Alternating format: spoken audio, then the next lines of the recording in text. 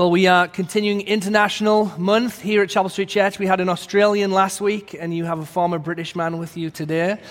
Who knows who will be preaching next week? But I'm glad to be with you. It's a great time of year, as cold as it is.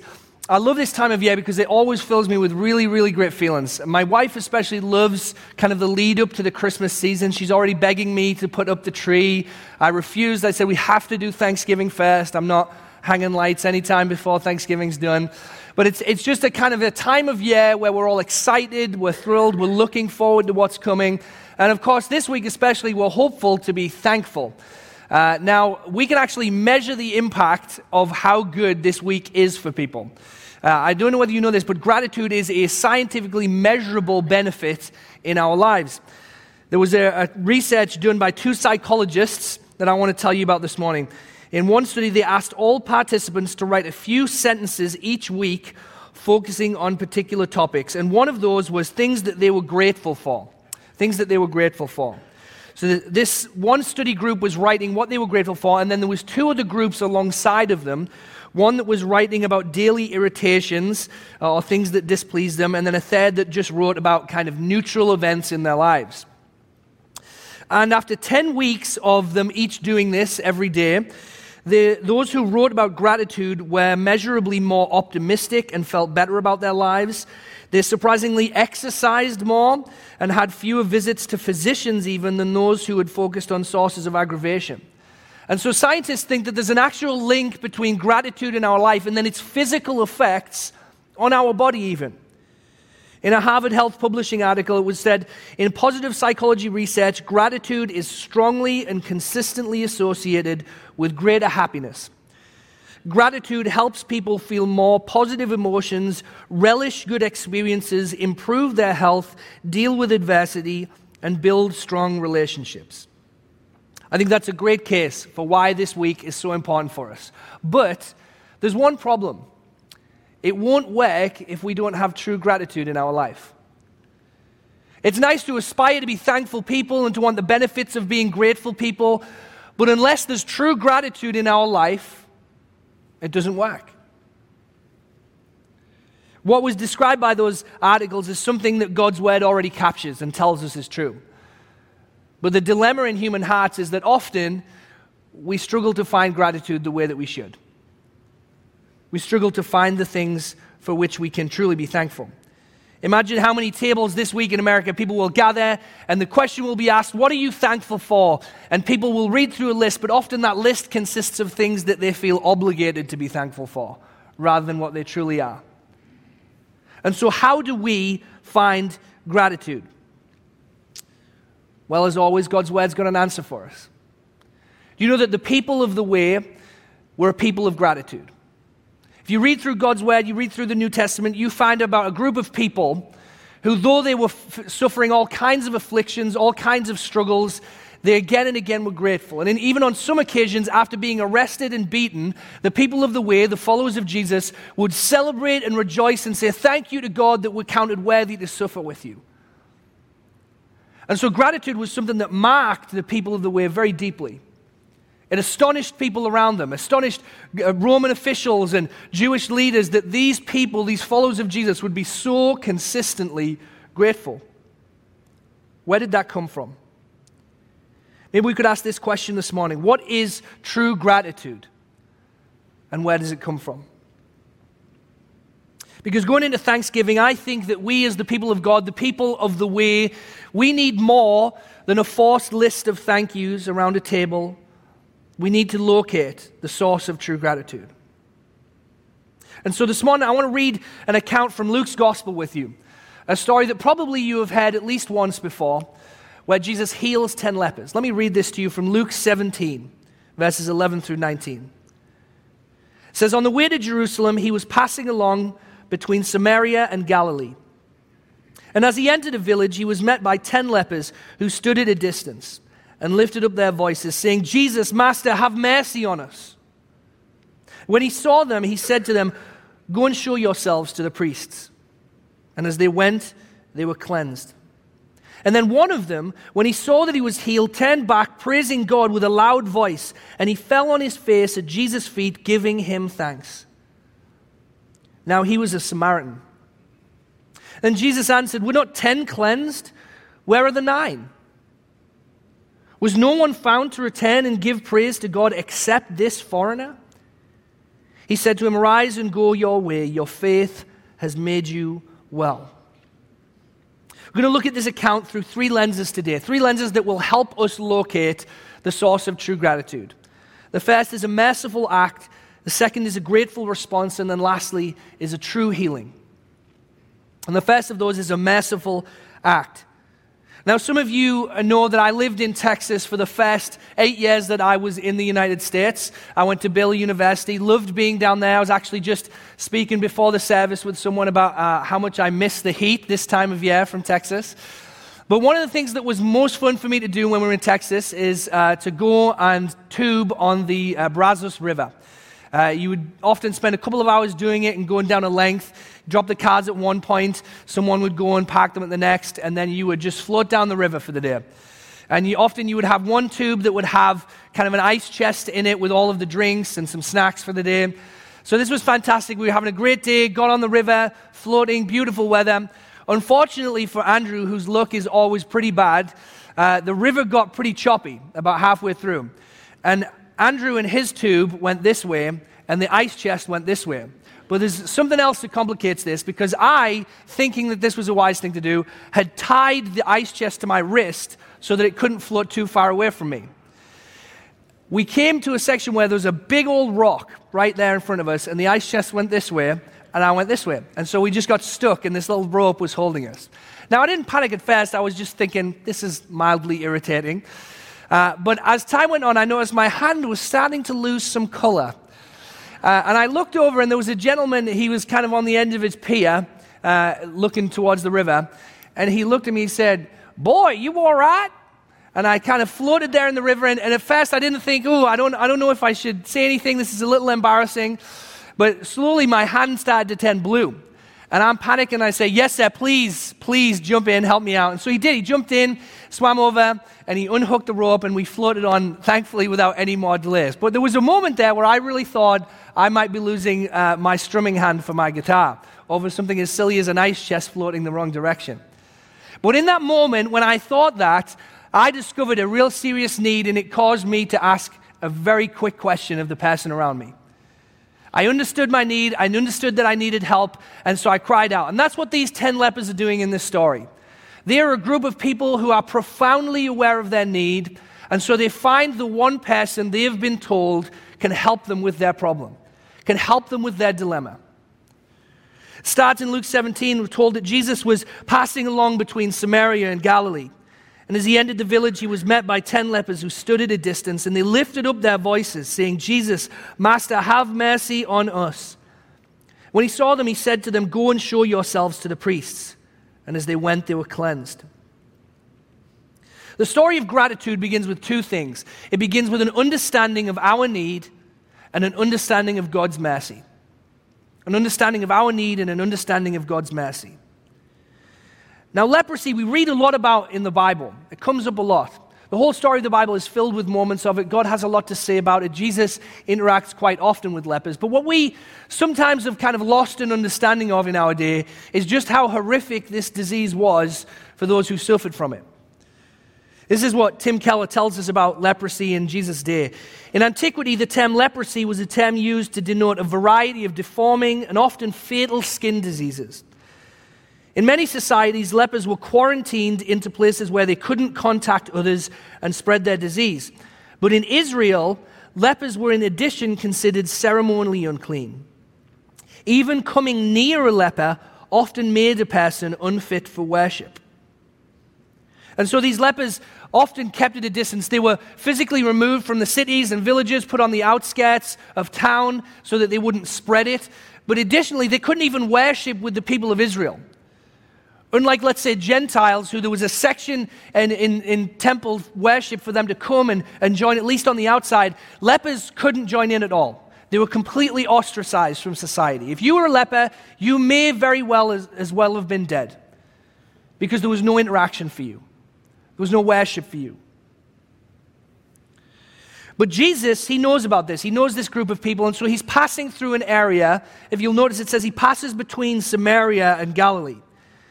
Jesus, I just want to point out here, is being very thoughtful because he knows that he's about to travel through a region that has people like these lepers. This is not kind of an ordinary way to take a route. He's passing exactly through an area where you're more likely to encounter people like this. He knows how difficult it is for these people. He knows it was a miserable position to be in, and he knew that these people knew that they had a need. They knew that they had a need. And I think that Jesus had a soft spot for that, for people who understood their need. Because how many people around Jesus on a daily basis would he interact with that had needs? All of us have needs, and yet so few of them often would come to him and ask him about it. For sure, we are told about large crowds of people who would come for healing, who would come for their blindness, their eyesight to be restored, for their eyes to be opened, for their ears to be opened. But how many people around Jesus struggled with addictions and shame and broken relationships, greed and bitterness that never cried out to him? We know certainly of a good cluster of those people. We're told on a daily basis that Jesus would preach, but people would resist his preaching. They didn't want to hear what he had to say. They didn't want anything to do with him. But not these lepers. They knew and they understood that they needed Jesus. And so even amidst tragedy and pain and suffering, these lepers have something that many people around them didn't have. It was an understanding of their need. That's why John Dixon last week, when he was preaching from the Beatitudes, he reminded us that Jesus says, "Blessed are the poor in spirit, for theirs is the kingdom of heaven." Do you know that one of the kindest things that God can do for you is to help you understand your need? To open your eyes to your needs so that you will not remain in darkness, so that you won't remain in a place of suffering and torment, so that you can come to him. Now, to be clear, I'm not saying that this suffering that these lepers are going through is a good thing. I'm not saying, well, good, I'm glad that they're learning their lesson from their suffering. Their suffering's evil. All suffering in this world is evil and broken, and it causes the heart of God to grieve. However, God in his goodness, because of the great love with which he loves us, is compelled to not let that suffering rest in meaninglessness. God actually comes into our lives and will twist and use what the enemy intends for evil for good. He will use even those things in our life that bring tragedy and grief to produce goodness, to produce hope.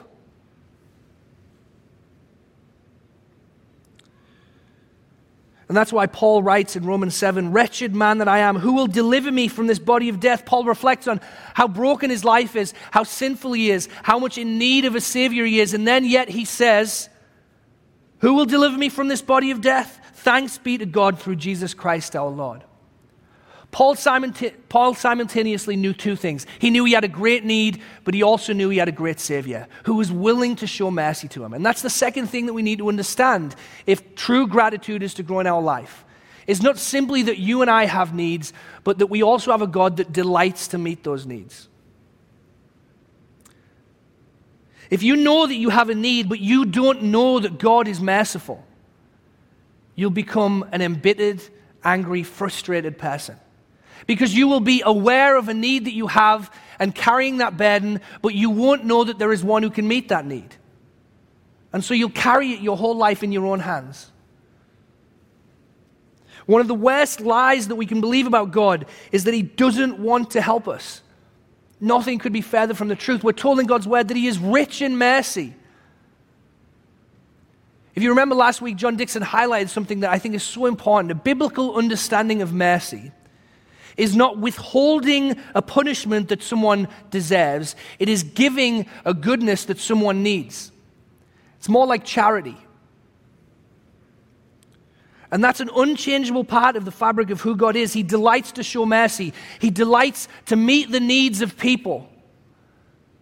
People who are carrying burdens, people who are aching in their heart. He loves to come and meet them.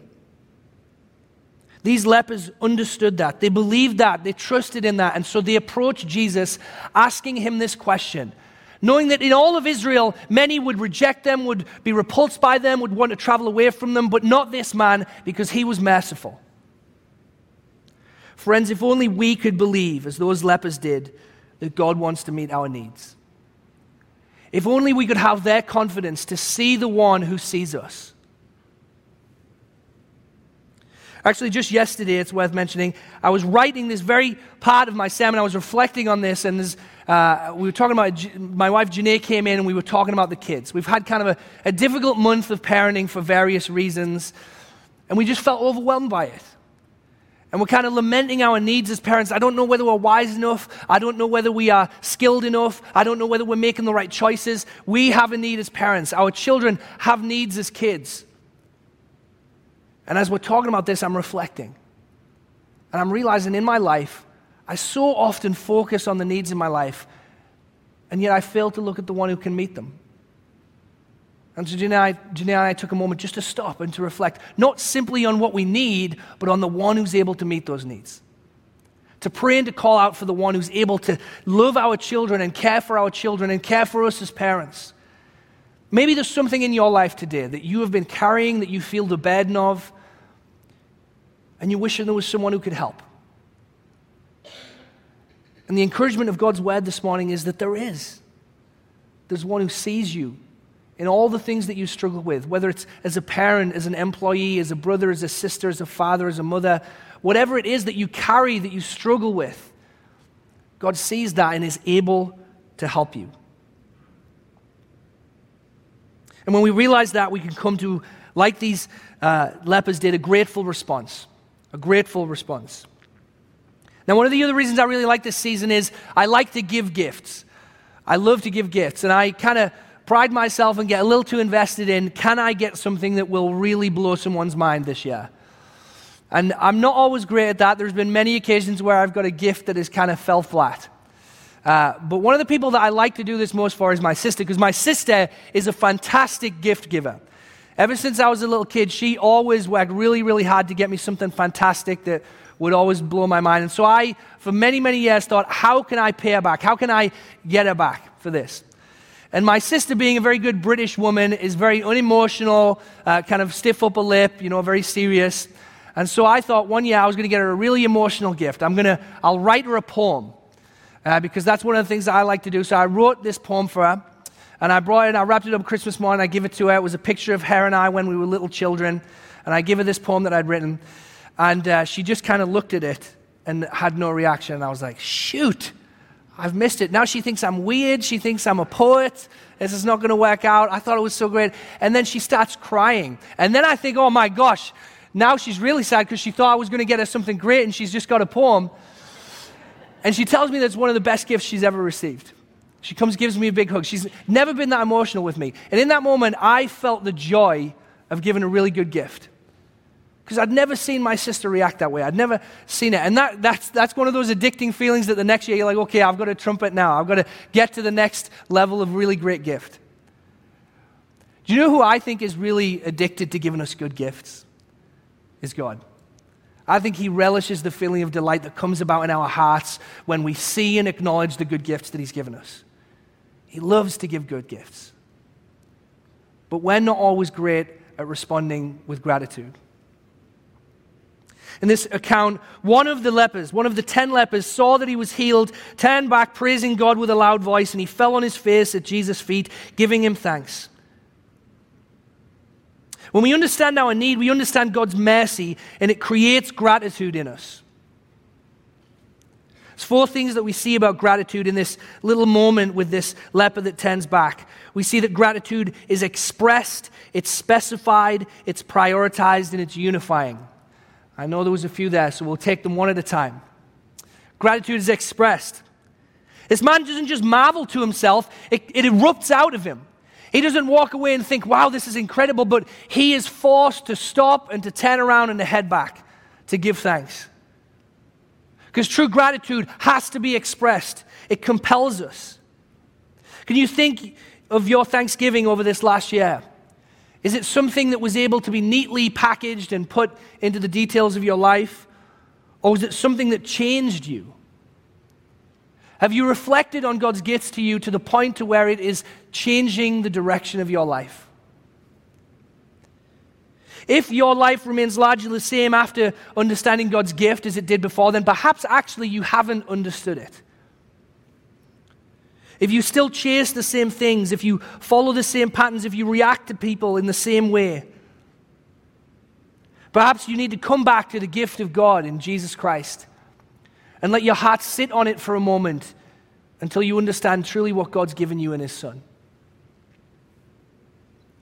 In this moment, there's a really great point where this leper, he cries out in a loud voice, we're told. It's a Greek word, it's megaphone. What does that sound like? It's exactly what it means for us, megaphone. That's where we get megaphone in our language. It's megaphone. This man is proclaiming as loudly as he can, look what God has done for me. And that brings us to the second thing about gratitude. It's not simply loud, it's specified. It's not just some general feeling of thankfulness. It names exactly what's been given. He turns and he runs to Jesus. It goes to our understanding of need. Gratitude acknowledges not simply that God is generally good and kind, but that He's good and kind to me. He's not just someone that showers gifts and affections and blessings on the human race. He's someone who has showered them on me personally. The riches of His love has been shown to me. How often do you apply the good news to yourself? How often do you take it from being an idea that's up in the sky, that's hopeful, to something that's present and real in your own life? That your sin is forgiven. That your needs are seen and heard by your Heavenly Father. That you have been adopted into God's family. That He calls you a son or a daughter.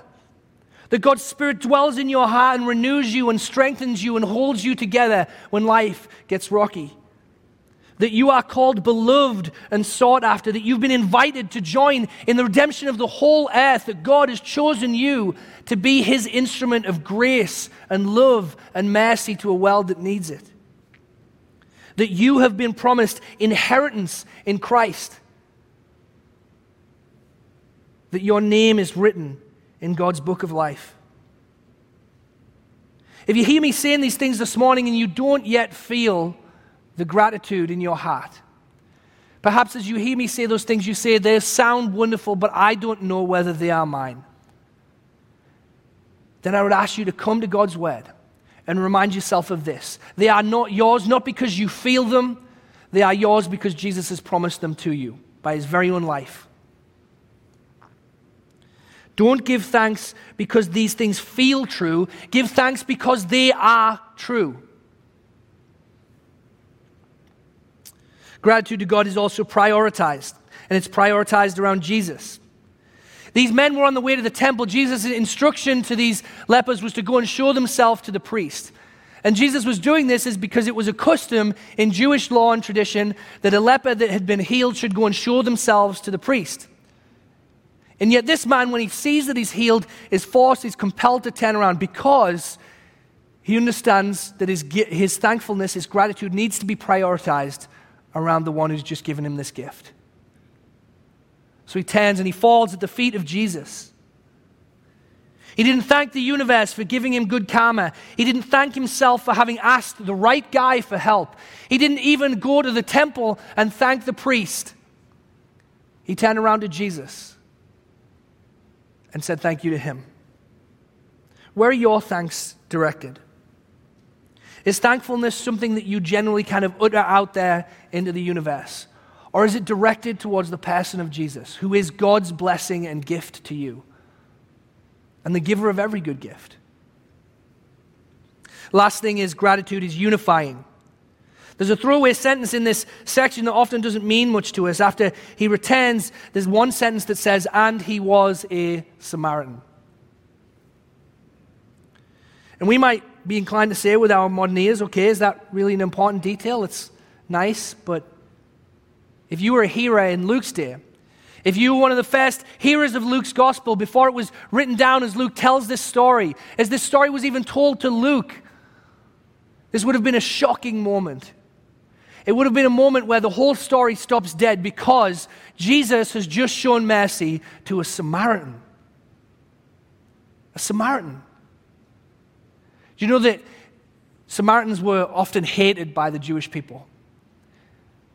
There was deep racial divides between Jews and Samaritans because Samaritans were the descendants of Ephraim and Manasseh. They were two tribes that had intermingled with Gentile society. When the kingdom of Israel had fell, they had kind of given in to the new culture that had come in and the new ruling powers that had come in. And so many of the Jews from the southern kingdom over the last 500 years had developed this deep bitterness towards the Samaritans. And the Samaritans also to the Jews.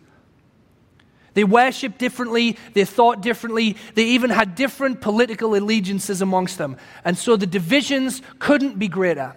And yet, here we have a Samaritan and Jesus the Jew coming together because gratitude is unifying.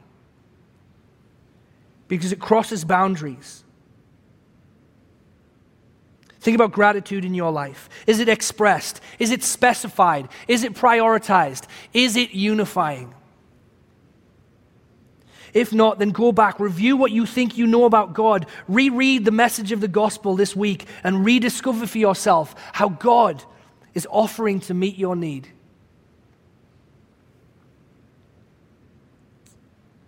James 1:17 says, every good and perfect gift is from above, coming down from the Father of lights, with whom there is no variation or shadow due to change. God is the giver of every good and perfect gift. And that is why, when we see that, we can find true healing. I want to talk really quickly about this last section of the story, which is both beautiful and tragic. Because as this one returns, we're told in Luke 17, verse 17, Jesus answered, were not 10 cleansed? Where are the 9? Was no one found to return and give praise to God except this foreigner? He said to him, rise and go your way. Your faith has made you well. The shocker at the end of this story is despite the fact that Jesus has lavished miraculous healing on all 10 of these men, only one came back.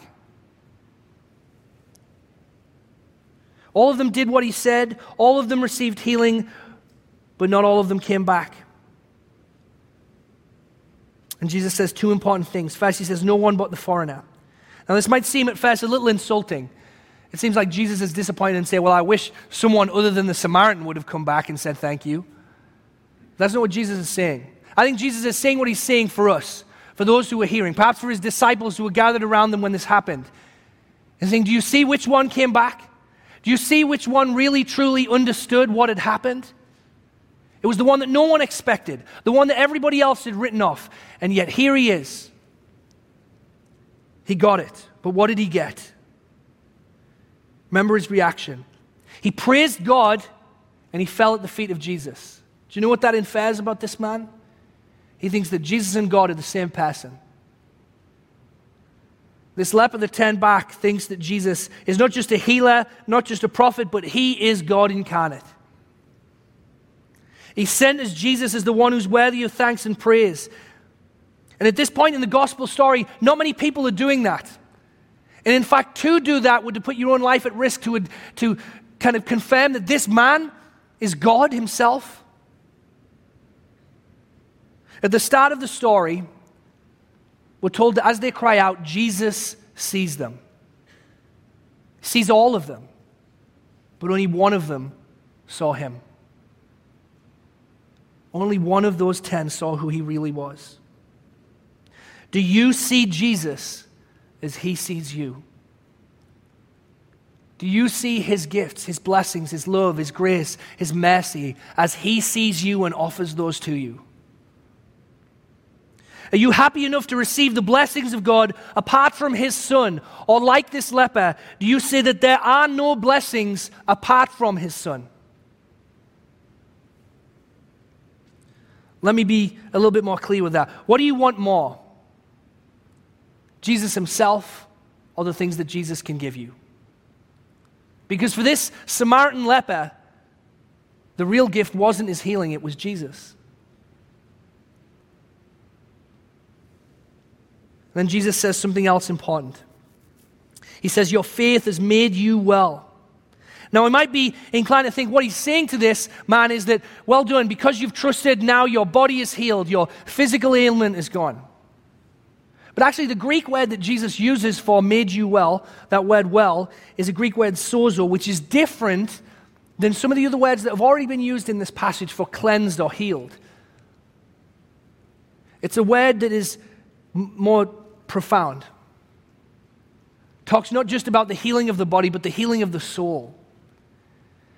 Jesus is saying to this one man, you've got some healing that the others didn't get. Your trust in me, your faith in me has led you to a true healing.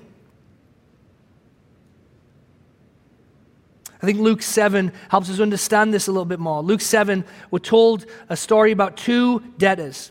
Jesus tells this story. A certain moneylender had two debtors. One owed 500 denarii and the other 50. And when they could not pay, he canceled the debt of both. Now, which of them will love him more? And Simon answered, this one, I suppose, for whom he canceled the larger debt. He said to him, you've judged rightly. And then turning towards the woman, he said to Simon, do you see this woman? I entered your house and you gave me no water for my feet, yet she has wet my feet with her tears and wiped them with her hair. You gave me no kiss, but from the time I came in, she has not ceased to kiss my feet. You did not anoint my head with oil, but she has anointed my feet with ointment. Therefore I tell you, her sins, which are many, are forgiven, for she loved much. But he who is forgiven little, loves little.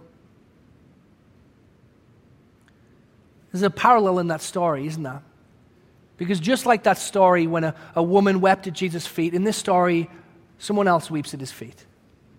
That leper had grasped that Jesus had done something for him far greater than removing a physical disease. He understood that Jesus had reached into the very depths of his soul and not purged an uncleanliness of his skin, but an uncleanliness of his soul. Jesus had cleansed him to the very center of who he was. Do you believe that today? Is there confidence in your soul as you come to hear about Jesus, to hear the stories of what he's done for others?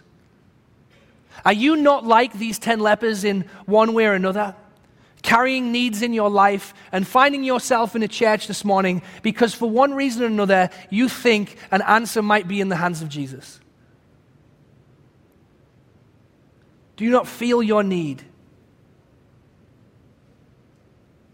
And has he not offered you the same mercy that he offered these men and women? Is God's mercy not as true for you as it was for anyone in the pages of God's word? He has seen you, but do you see him?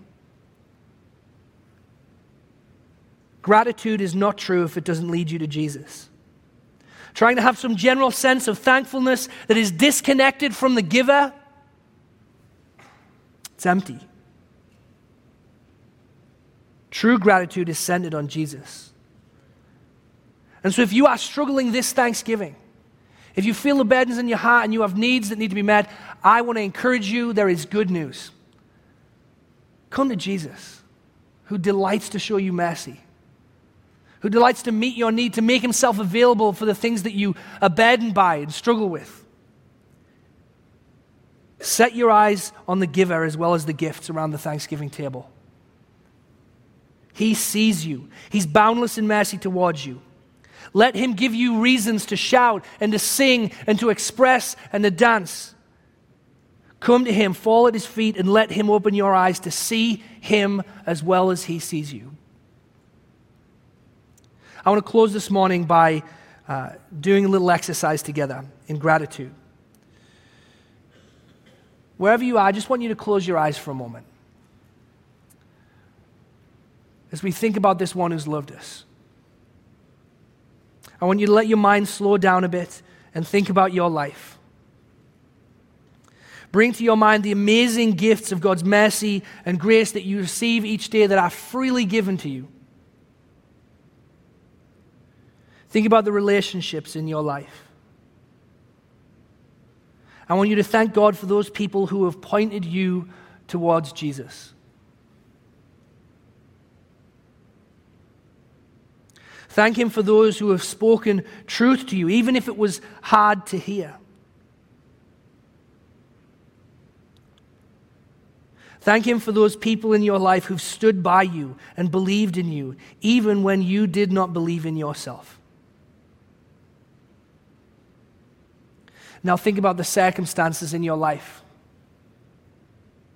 past, present. Thank God for the opportunities he has given you to grow.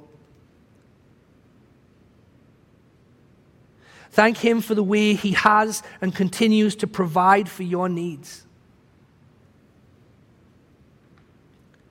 Thank him for the challenges that he's helped you to face and to overcome. Perhaps thank him even for the painful circumstances that you would not have chosen, but through which he's revealed his grace to you. And finally, I want you to focus your thoughts on Jesus himself. I want you to let your mind fill with his great love for you, his dedication to you. Thank him for loving you and pursuing you even when you run from him. Thank him for seeing you even when you don't see him. Thank him for his unending mercy and his grace to cover all your sin. And thank him for his sacrificial death on the cross so that you might have life in him. Let me pray for us as we close. Father, we are thankful to be in your house this morning. We're thankful that like these lepers, you have heard us, you've seen us, and you have delighted to show mercy to us.